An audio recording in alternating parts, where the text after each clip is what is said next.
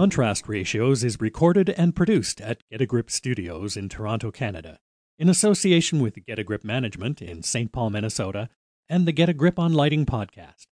It is financially supported by the National Association of Innovative Lighting Distributors, and special thanks go to its members, the board of directors, and its president, Matthew Thiesing. If you own or work at a lighting distribution company, NAILD is your association. We are committed to the interests and prosperity of the independent lighting distributor. Through our distributor-specific suite of lighting specialist educational programs, conventions, events, industry committees, and more, NAILD is your place to learn and serve the industry that has provided so much to all of us. Go to NAILD.org. Get educated, get associated. And now, here are John and Edward. Hello, everyone, and welcome to Contrast Ratios, the lighting industry's new home for awkward conversations. It's 2021, and there's a lot of stuff out there that is hot under the collar. This podcast is going to be the relief valve for these sorts of healthy conversations that we have got to be having. My name is John Arthur Wilson, and I am joined with my podcast partner, Mr. Edward Bartholomew. Edward, how say you hi doing, to everyone, John? and just how did we get here, man? What is going on? How did we get here? First, I want to say thank everyone for listening in, and John, I have to say, awkward conversations. What do you mean by that? Well, awkward conversations like some of the ones you and I have been discussing on the sidelines here. I mean, I love it. There was just a piece in the IES magazine that referenced, I think the title was something like "The more things stay the same, the more things stay the same," or that was the essence Alex of it. Baker. I just summarized it in a Alex line. Baker. Yes. Yep. I think there's no shortage to these awkward conversations. I think when you start looking under rocks, and look, not all of them are awkward, man, but they feel good to talk about. And shoot, I know in the short time that I've learned a lot in while I've been kicking over some rocks or having rocks kicked at me sometimes. Yeah, and I hear you. In Contrast Ratios, that name resonates a lot with me. And I think one of the things that works for me is that you can do as much as you can with light. But if you don't have contrast, you're not seeing diddly. You're not seeing the information you need to see. And I think that is what I hope will happen with this podcast, is that by our conversations, we will hopefully bring a contrast so that people can see the outlines, can understand some of the issues, or maybe go explore the issues even further and say, I did not know about that. Let's look into that. So I hope that through Contrast Ratios, we bring greater visibility to some of these issues. So, and hey, who are we? I'll tell you. Who are we, John? Well, I tell you, I mean, I want to talk about that. Who are we? Who are we as an industry, or who do we want to be, right? What do we not want to be is sometimes an easier place to start that conversation. I'll tell you this. It's funny, man, when we picked, when Contrast Ratios came out as the title, I was like, man, that sounds like me and Edward got paired on the feel-good buddy cop drama that America needs right now. Are we the feel-good, the white detective and the black detective, and Edward's getting a new partner, but he doesn't want a new partner, and then getting too old for this shit. Yeah, exactly.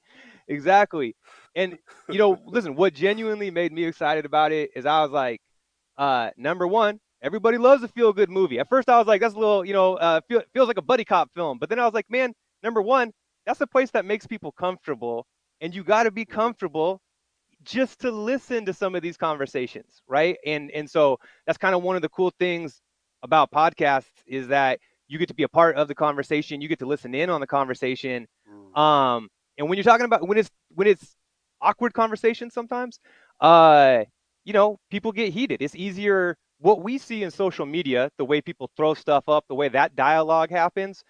That's something I have a visceral, reaction against. Why I have a pretty minimal online footprint. But I love this idea of, hey, let's dedicate 30, 40 minutes and let's talk about a topic that, let's bring some guests on and let's talk about some stuff and, represent a lot of points of view and disagree with each other in the process. So it's a safe space for having these type of conversations. I love it. So let's tell the folks who we are. You go ahead. Yeah, well, my name is John Wilson. I mentioned that. 15 years doing utility and lighting work. I just recently left the public sector, started my own business. It's been a phenomenal year. And man, I'll tell you, Edward, it was one of those things. I put it up. I was just like, universe, help me pick a path because I'm not good at picking one for Mm. myself. I say yes to everything. And man, it was awesome. It was like I got this utility background, but man, the lighting, all my lighting connections came out. You know, it was incredible. The show of support I got, and next thing I knew, all my business was coming from the lighting industry or working for utilities specifically to engage with the lighting industry. It was awesome, man. So I don't want to say I don't want to say born again, but it definitely felt like a cool, renewed sense of purpose. Kind of as I shift Mm-hmm. in. So my company's called Fernhill Shopworks, working here out of Portland, Oregon, primarily doing market research stuff, market research and strategy work. 110 degrees there today. 100, brother, don't even get me 100. started That's on this. crazy. At some point, climate change and lighting, there's an intersection, and we're going to explore it. How can we not? We But got yeah, to. folks, Yeah, the yeah. heat dome, the heat dome is back. Hey, that's me. I think there's going to be a lot of character development revealed along the way. So, Edward, let me kick it back to you, man. Mm-hmm. Why don't you share a little bit about yourself to our guests, and then I want to share a little bit of one of the last times, before you and I were talking, when somebody brought your name up to me, and I was like, oh yeah, I know Edward. But you tell the folks who you are. So, Edward Bartholomew, I've been in the industry about 30 years. I have some very good friends in the industry. I started off in lighting design, and um, prior to where I'm at today, I actually was also working at a utility. And there I was trying to develop programs for lighting and energy efficiency. I thought, with my lighting background, I could help influence that through the utility. Yeah, it was mixed results. So, but again, amazing community around rebates and around utilities. I love those folks, and so right now I am doing a lot of, I call it teaching. I'm going to be teaching at Morgan State and also looking at other opportunities to teach as well. I'm speaking with my good friend Mark Loeffler at Light Fair coming up, and really advocating with some really good friends regarding getting more diversity within our industry. What does that look like? And that is actually how this podcast came about, was really talking to the good folks at Get a Grip and exploring the conversation around diversity and how that conversation went. And they felt that it would be nice to have me on with John to continue some of those conversations, but also explore more. So I just want to rest assured this podcast will not be exclusively about diversity, even though it's an important issue for me. We will be covering the range, and I'm excited about some of the topics and friends that I get to bring on and talk to, and as well as talking with John about these hot topics. So that Yeah, is yeah, who I absolutely. am. Well, we're gonna outline some of those, and thanks for reminding me. We would be remiss not to thank the folks at Nailed, our friends at Get a Grip, Michael and Greg. Thanks for the support. So we're excited to be here, and I want to echo that sentiment. When you and I started this conversation, um, man, you found yourself, whether you knew you were going there or not, all of a sudden you kind of found yourself on the hot plate on an interview talking about diversity issues. Um, I was simultaneously having a conversation with Michael saying, man, uh, if you want to tell me to be myself more on podcasts, I don't want to talk about rebates. I want to talk about real stuff that is going on in the industry. And so kudos to him for bringing us together. Listen, I want to hit the range. I want to highlight some of these things. You said, there's this whole range. It's diversity, and then it's a whole lot more. So why don't you help me unpack this? We have talked, about the shifting value that people put on lighting, or the Mm-hmm, value that can be mm-hmm, easily prescribed from mm-hmm, one person. This is what I'm getting out of it. But you've mm-hmm, described, uh, you know, this myriad of different value streams that coexist whether we choose to acknowledge them or not. So I'm talking, it's not just about light levels, it's not just about energy efficiency or aesthetic beauty. It's about, it's health, it's all these things. help unpack that for the listener so they can understand this range. Yeah, lighting doesn't exist in a bubble. It impacts a lot of different things, and it is impacted by a lot of different things. It's part of society, and absolutely how lighting is utilized by society is critical, and it reflects the values of that society. And one of the things I've been exploring, especially in the recent talk, is looking at how lighting reinforces privilege and power. If you look at any IES awards show, you're going to see basically the most wealthy, most robust budgeted projects gaining awards, and that conversation needs to be explored. We need to interrogate why that happens. So when we look at the different value propositions of lighting enables us both sighted and also some of the hormonal aspects that it triggers. All of those things are coming to light. But who gets access to those things? Who gets access to Yeah. beautiful lighting? Who gets access to healthy lighting? Who gets access to, and this is the bottom, usually the lowest common denominator is energy efficiency. They'll throw that everywhere. But they never add in quality. So those One of school the things that's districts been that, frustrating, school districts. I was thinking those the school Boys and districts Girls get Club. ignored. I was Absolutely. thinking the Yep, Boys and Girls absolutely. Club. Yeah. Look, there's Yeah. this How many projects you it worked it on? Yeah. it while obviously like everybody who is listening to this podcast, I feel like understands it's like axiomatic the value of energy efficiency. But Right. when energy efficiency is driving the bus, and I'm going to tell you this too, 99% of people will also say, and we know people experience this cognitive dissonance all the time, but people will also say like, "Hey, I'm about the lighting first, and the energy Right. efficiency follows." The Yeah. reality is Whatever. Yeah. either Yeah. either the tail is wagging the dog, or Mm-hmm. you know, or actually energy efficiency in many cases has become the engine, especially where rebates are concerned. And you're right, Mm-hmm. man. There's not just a disconnect at the award level, what we recognize and choose to say this was important. There's a It's in the disconnect. practice.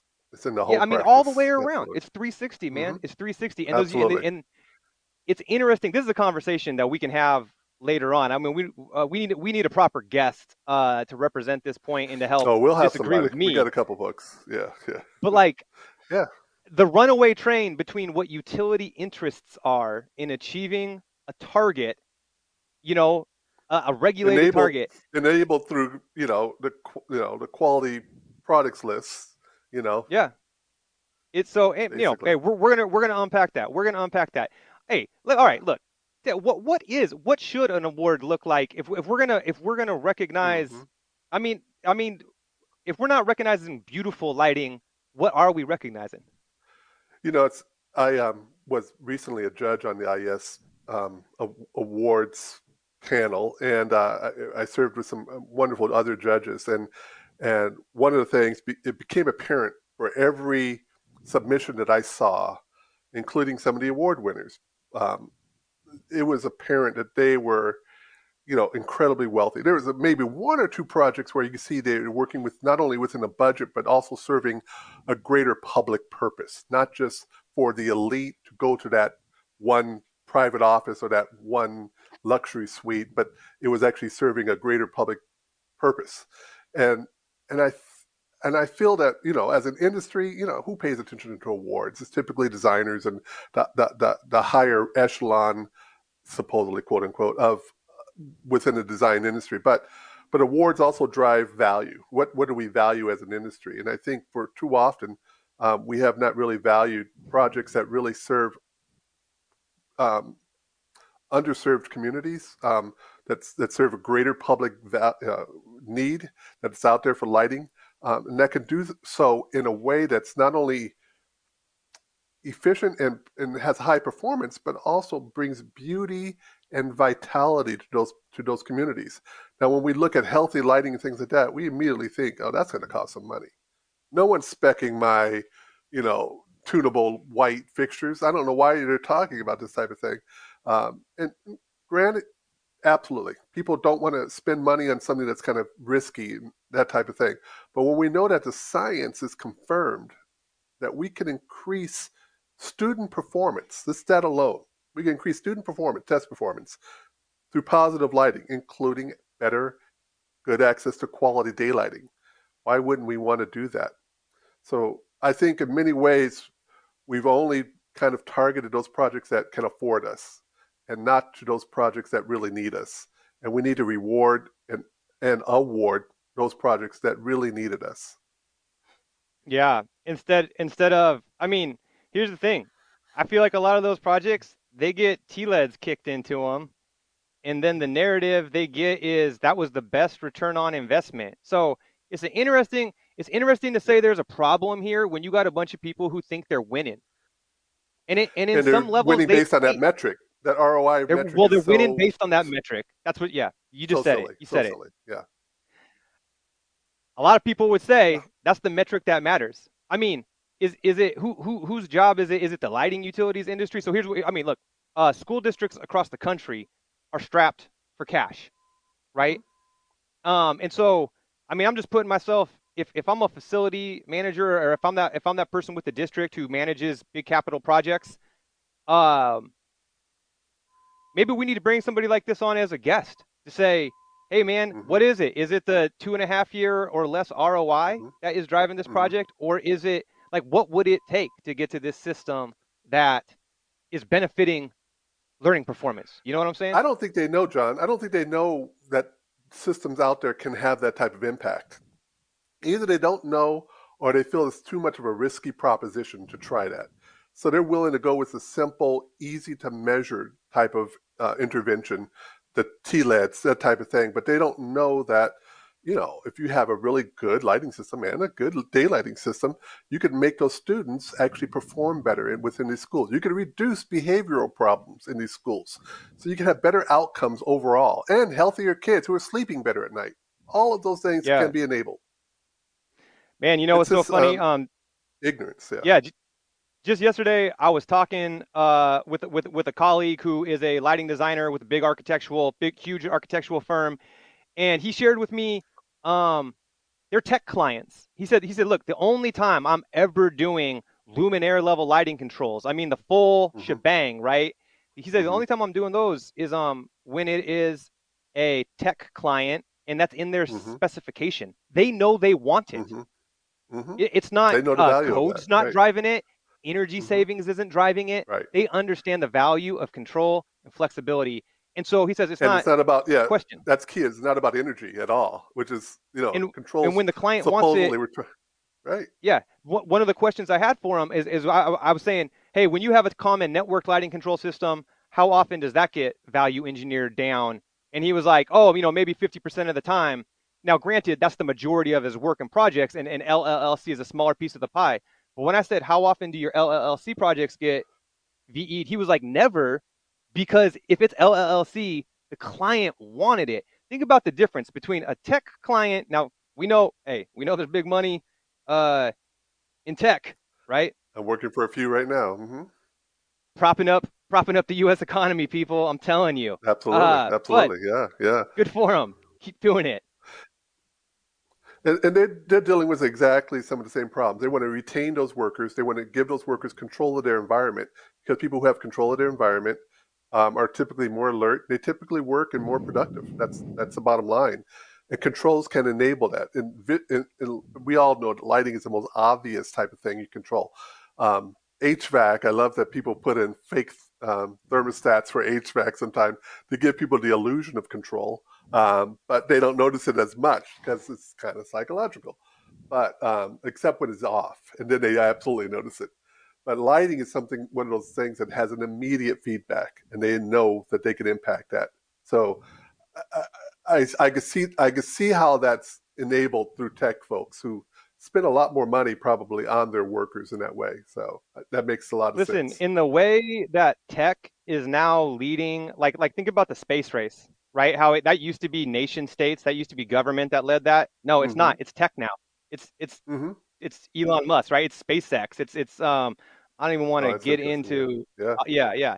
But Yeah. where I'm going with this is we often, I think our industry, especially if you're somebody from the utility side, you have looked at codes and standards and how to drive that stuff, but I think big tech might be the new gospel that is driving change that wasn't there Mm. in the last sort of, the method of authority gets passed down by the powers that be. That's an interesting thing because one of the issues they're having is how do they bring these people back to the office? Is lighting Yeah. going to be a method that they could bring people back to the office? And I think in many ways, yeah, I think changing Hey, on lighting. I if just recently worked on a project, and it was clear that the lighting was one of the dominant, um, regarding, regardless of all the furniture changes and things like that, lighting was the dominant method that they were going to use to hopefully invite more people to come back and feel safer. And now, during the age of COVID, that's even more abundant. But I think in general, the entire office space landscape is changing. It's not going back. oh, We're not big we're time, not big going time. back to what we were before. And so lighting can absolutely play a role into creating healthier, better spaces for people to be. But we're going to have to look at homes. So we're going to have to look at their situation at home as well. All of those things need to be impacted. So the office is extending beyond the building itself. It's really extending even into this virtual space. Yeah, This is really yeah, our office right absolutely. now. Hey, well, you want to talk about the virtual space? I just learned about the concept of a digital twin, and if you're not familiar with that, people, just look it up on the side. Yeah, Don't leave the yeah. podcast. Look it up later. Listen, Edward, I want to switch gears. You were talking earlier about the sense of like the flexibility and control, how that can create a comfortable environment, and how much that matters. I want to riff off that, but take it in a slightly different direction. Talking about speaking of environment, you wrote an essay. I'm going to call it. You wrote a personal piece and you put it out on LinkedIn called "Observations of a Black Man in the Lighting Industry." And you were really writing about Part your one. environment. Part one. Part one. Part one. All right, I Yeah. love it. Yes, yes, Yeah. yes. So before I ask you to talk about that, I want to start with this. Since we're having awkward conversations, Hmm. uh, can I call you Black or should I say African American? What's your preference on that? You use Black in the title, but Hmm. Hmm. why did you Hmm. choose to use Black? I guess in the title, and can I call you Black? It, First, yes, you could definitely call me black, and it's really an interesting phenomenon. One of the things I want to do with that article is really kind of break down the fear factor and the awkwardness that people have, because in many ways, and I acknowledge this, I am probably, for some people, their only black friend. And I totally acknowledge that's probably what's happening, and in many ways we haven't had those conversations. And as one of the comments under that article said, I don't see you as black, I see you as my friend. Well, yeah, you don't see me then. You simply don't see me because that is who I am, and owning that instead of saying African American, I own black, as I grew up at a time where black is beautiful, black is power, and uh, and it was really about reclaiming our power for that word, and so that has a lot of legacy history to me, owning and claiming that I am black, and so I don't, I I I love my black culture, and everything about it, and I think it absolutely influences who I am as a lighting person. So I am a black lighting designer, um, and that's who I am. Yeah, that's great, man. So I gotta share just like a little level deeper. I remember the Hmm. comment that you were sharing the I don't see you as Black, and I was talking with a mutual colleague of ours, good friend Hmm. Rena Rasputinus. We can say her name. Hi, Rena, Hmm. up there in Seattle. Irene, Keep doing I your love you. thing. Keep doing your love you, Rena. Uh, she and I were walking to lunch. This is years ago. And I remember she told me that. She said, "Oh man, there's some stuff happening on the LinkedIn."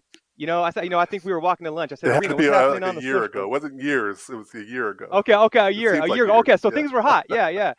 And she shared that with me. She kind of shared the comment, and I remember thinking in my head, um, man, that poor bastard, he made a mistake in saying that, but I remember myself.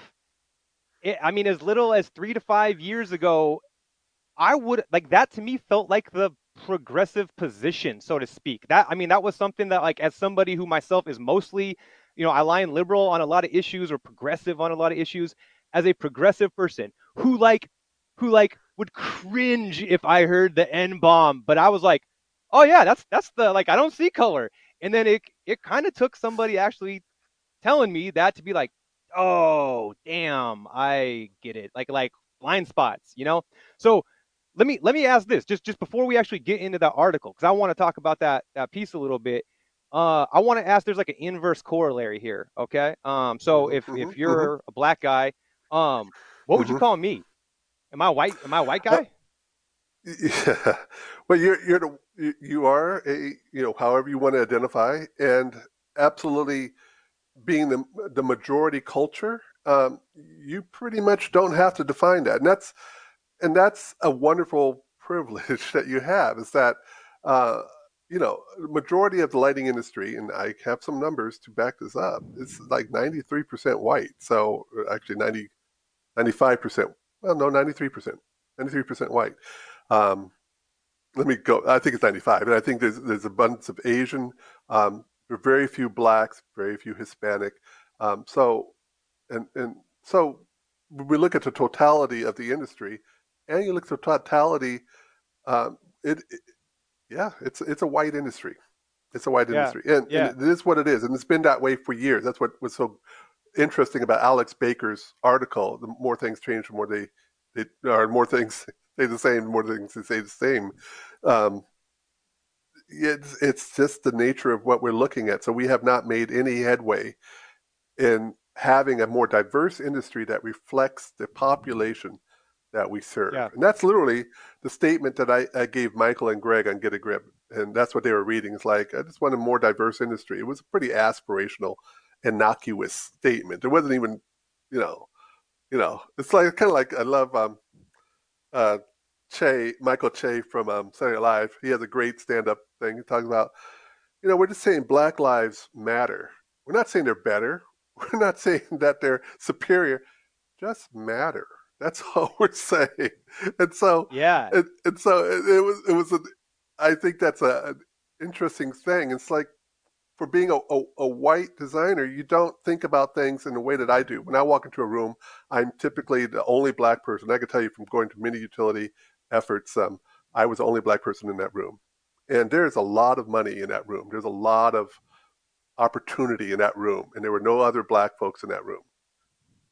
And that I want to change. That I want to have Yeah. some influence in seeing how we could bring greater opportunity to those populations that simply are not in that room.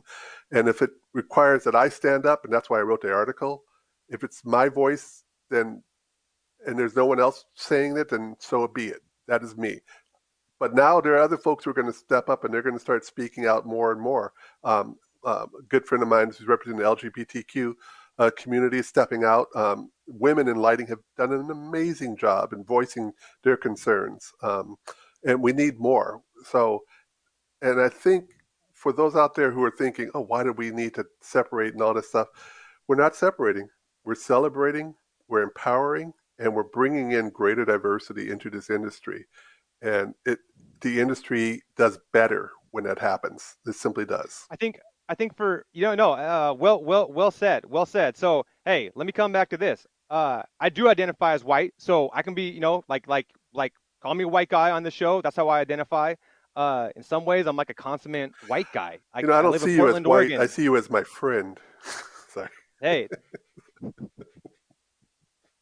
I mean, the thing is, when you say that to me, I mean, this is what you were talking about. I heard this line once where somebody pointed out. They said that a really weird thing about power dynamics, is that people who have just a little bit more of power don't feel the differential, but people who have a little bit less power really feel the differential. And if you don't Mm-hmm. believe that, ask any second or third or fourth kid.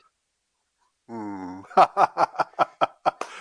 You feel that's a me? great You feel analogy. me? I But feel you. I that's definitely but do. and Yeah. so Yeah. that's something for me, because I mean I was like so when you say I see you as my friend, I was like, God damn, that's sweet, Edward. Thanks, man. Like, I'm in the inner circle. I wasn't like Edward doesn't see me. I was like, of course he sees me.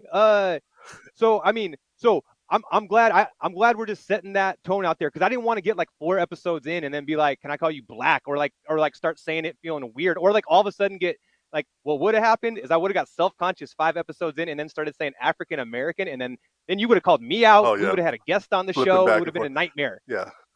Yeah. Yeah. And I could say that both are fine. And these are the type of conversations. This is the type of people need to hear that, because sometimes you just got to awkwardly go, how do I refer to you? I was talking about you the other day. I didn't know whether to say African American, Black. How do you like to be referred to? Say that to people. Ask them. Have a Yeah, conversation with them. It's okay. You're not, man. this whole woke, quote unquote woke culture. You're only woke if you ask. If you suddenly start having conversations with folks. If you ignore folks and just, not Hey, really bring them into your circle or be vulnerable to these folks, then no, you're not their friend. You are not their friend. You're not. You're simply not. you hitting the snooze button. I see a lot of that. Yep. Like another 15 minutes, maybe I'll have a chance to have this again. Hey, look, that's actually a redeeming thing. Is like, I feel like relationships. I'm gonna use a golf analogy. It's the most white guy thing ever. Where like every hole, there's a lot of stuff like this. Every hole you get to start over. There's a little bit of a freshness to it, and Mm. you know, I think a healthy relationship has an aspect of that as well. Any relationship.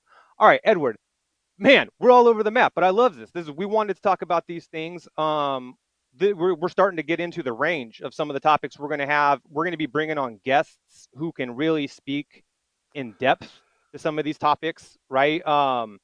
Yeah. Where else are we going to go? Yeah. Share where else we're going to take this. I think we're going to have to interrogate some of the assumptions around lighting. One of the biggest assumptions that I think drives a lot of very poor and bad lighting is crime is prevented by lighting. And we're going to have guests on who actually interrogate that and look at that and like, bring us your facts. Where did that study come from? What are you looking at? And and look at case studies.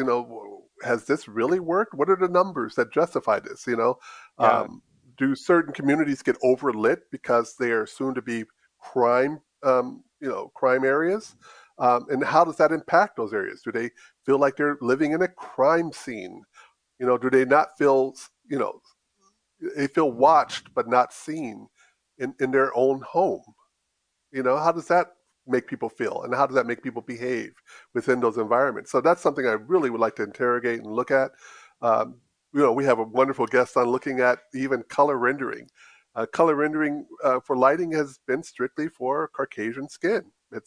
And what does that look like? And how can we have a more universal color rendering, or even if we go outside of color rendering and look at uh, TM30, and how could that reflect a greater skin tone range and make everyone look beautiful? Or can we change the spectrum depending on the population that's at those places? How do we target it, or do we make it broader? How do we address that? So we'll have a Yeah, guest on looking at man. things like that. Hey, it feels like Philips Hue needs to partner with L'Oreal or one of these makeup companies. That's like we got all It's a great shades idea. covered. We already been Absolutely. there. We already did the R&D. We already, you always say it's like Right. it's like. I mean, I'm saying that a little bit being Yeah. glib, but No, hey, that's if brilliant, that I think. happens, I want to cut to the action. So we'll come Well, back. think about all the people who are doing selfies and all this, that generation, they want to look beautiful regardless of their skin tone. And, we could dismiss it and say, oh, that's a kind of a self conscious thing. That's the world that they're living in. That is literally how they put themselves out to the public. We need to help in that world or get out of the way. But I think as our lighting expertise can come and support that, let's see what we can do. Man, I want to go back. I want to go back to like lighting up neighborhoods and stuff, impoverished neighborhoods. I mean, when you were talking about that, my mind was racing to all these different places where that conversation might be having. Um, I was thinking of low income multi housing, and I was thinking about the common Hmm. areas. I was Hmm. thinking about Absolutely. parking lots in those spaces, and how the broader footprint of those spaces are lit. But I was also thinking about Hmm. like more neighborhood broadly, especially along what I would call the sort of commercial streets, the main commercial strip, Hmm. the way they get lit up. Hmm. Now it's not uncommon. I feel like we almost used to live in a world where you had all the street lights were HPS, but Hmm. you would see for security lighting, you would get that 41 or 6500K sometimes, just Hmm. gross, so bright, shining down the wall Yep. packs and stuff. Now street lights have kind of gone that way, which is a little crazy. That conversation is happening. Right. in a major way, which is awesome. Hmm. But just kind of bring it back to like help me understand. Is it all those levels? Is it one more than others? And then also like, can somebody be blamed for being like, this is a dangerous neighborhood, we do need to light it up? Or like, how do Hmm. you light Hmm. up a neighborhood? Hmm. If we can say Hmm. in the same breath that we want women to Hmm. feel safe in parking lots, so we need to have Hmm. good Hmm. light. You know, Hmm. if there's this one for one between lighting and safety, then what do you do in neighborhoods that do have higher crime rates and are suffering from like systemic, issues? The corollary between lighting and crime has never been fully established. And when you start interrogating some of the research on that, you really see some real gaps and you see some really gross assumptions happening with that.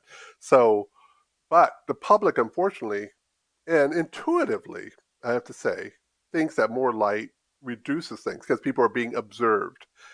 Um, Unfortunately, it creates almost a doubling down. So you're overlighting some of these spaces.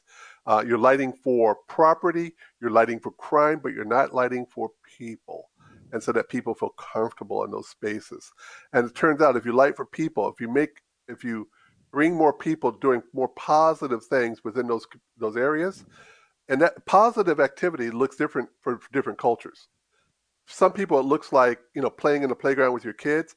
Some people it looks like hanging out, just shooting shit with your friends, stuff like that. So creating positive activities where generations of people are out there enjoying being out and enjoying each other at night Hmm. may not require overlighting those spaces or overlighting the buildings and overlighting property, but actually making people feel comfortable and safe in Oh those yeah, yeah, yeah. spaces. Maybe having members of the community feel comfortable so that their outside is a way bigger deterrent and way more important to reclaiming the neighborhood and the streets and keeping Absolutely. those malign Reclaiming is brilliant. activities reclaim. Um, Holy smokes. Okay, dude, And bringing we those could. people into the conversation, it's really questioning our expertise status sometimes and bringing citizens in and talking to them, having them educate us about their culture and their neighborhoods, and bringing some knowledge about what we know about lighting and having that dialogue with folks instead of imposing solutions on Yeah. top of them, having them be a part of those solutions and those conversations. So many roads of I mean, so many roads, so many paths to talk about here. Edward, we gave a pretty good. I mean, we've covered a lot here. Any other highlights we want to hit before we maybe just tease folks and encourage them to keep tuning in and supporting the show? I mean, we've got some fun stuff lined up. What am I forgetting any hot topics? No, I know that you're going to bring on, you're really interested in really questioning kind of the practice of lighting design and like, do we support institutions like prisons and places that have a disproportionate number of both black and minority people in them?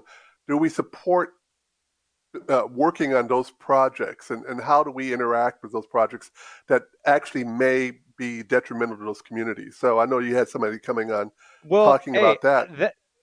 that topic I just want to share. I mean, just to hit it at high level, what really blew me away and made me want to have that as a topic was when I said to you, "Hey, Edward, I found this guy, and he really the title was really churched up. I can't remember exactly what the title was, but Hmm. it was basically Hmm. like lead designer of prisons. I mean, for Right, all practical right. purposes, this guy designs prisons, the lighting for prisons. But there was this like very, and listen, I'm not writing them off because I honestly, giving people, we give Oh, everybody the benefit of the doubt, and so absolutely, absolutely. Yeah. assuming good intent, there was a lot of really flowery language and it was like a lot of positive intent. I'm gonna say like, here's how we make it Hmm. better. Here, and I was like, Hmm. this is great. This is so important. And Edward, when I brought it to you, you weren't like, oh yeah, these guys are totally. You were like, you, you were like, uh, I'm not working on prisons. You were like, no, no, I don't even want to deal with that dude. It was such a different reaction than mine. So that's why we're gonna get to that. And there's a lot of architecture firms who are also making that pledge as well. That they don't want to support that prison industrial complex. They don't want to work on those type of projects. But then who gets to work on those projects? They tend Yeah, to fall to folks who typically don't have the best interests of anybody, except for Hey, getting paid. So, 65K every day. I'm just putting in oh one my type of God, light. Hey, oh that's my God, you, oh my God. it's the barbed Yeah, wire looks yeah, the best when you hit it with that. yep, yep. And beyond that topic, I love your idea about,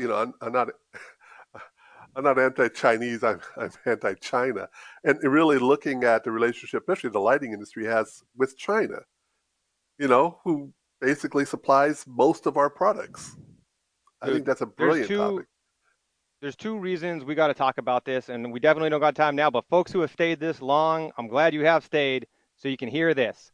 There's two things that have got to be addressed in my mind. Number one is there is just a growing.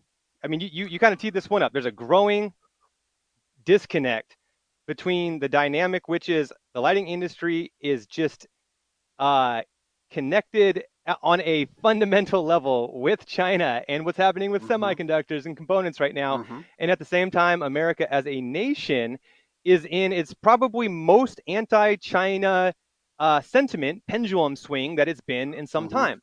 And to ignore the very real and obvious, and just like we see this historically all the time, this just Mm-hmm. repeats itself. It isn't new to this. We're not like calling Mm-hmm. people out like the good old days this didn't happen. No, it's always been like this. When a national sentiment between two nations becomes Mm-hmm. diametrically opposed, guess what? People go from being anti-China to I'm anti-Chinese. All right. So I want to talk about that dynamic. And here's the second one. Here's the second one that I think is really fun. I say fun because I'm being glib. I'm saying fun because I have Mm-hmm. fun talking with you about this stuff on the show.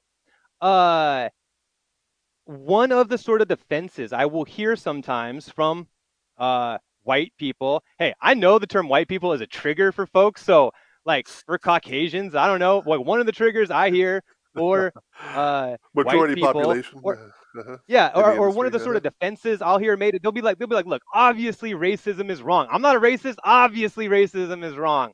But they'll be like, but look at these other countries. Everywhere in the world is racist.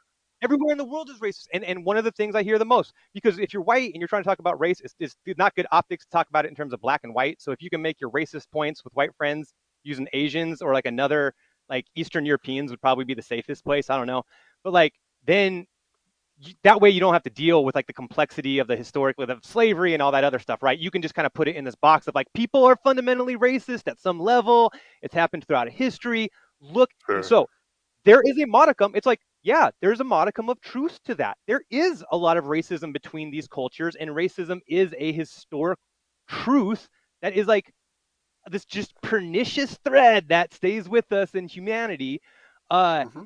and Our so country why I was love, founded by slave owners, and we were 3/5 of a person. And this is say that the foundations have been like that, and it has persisted throughout the history.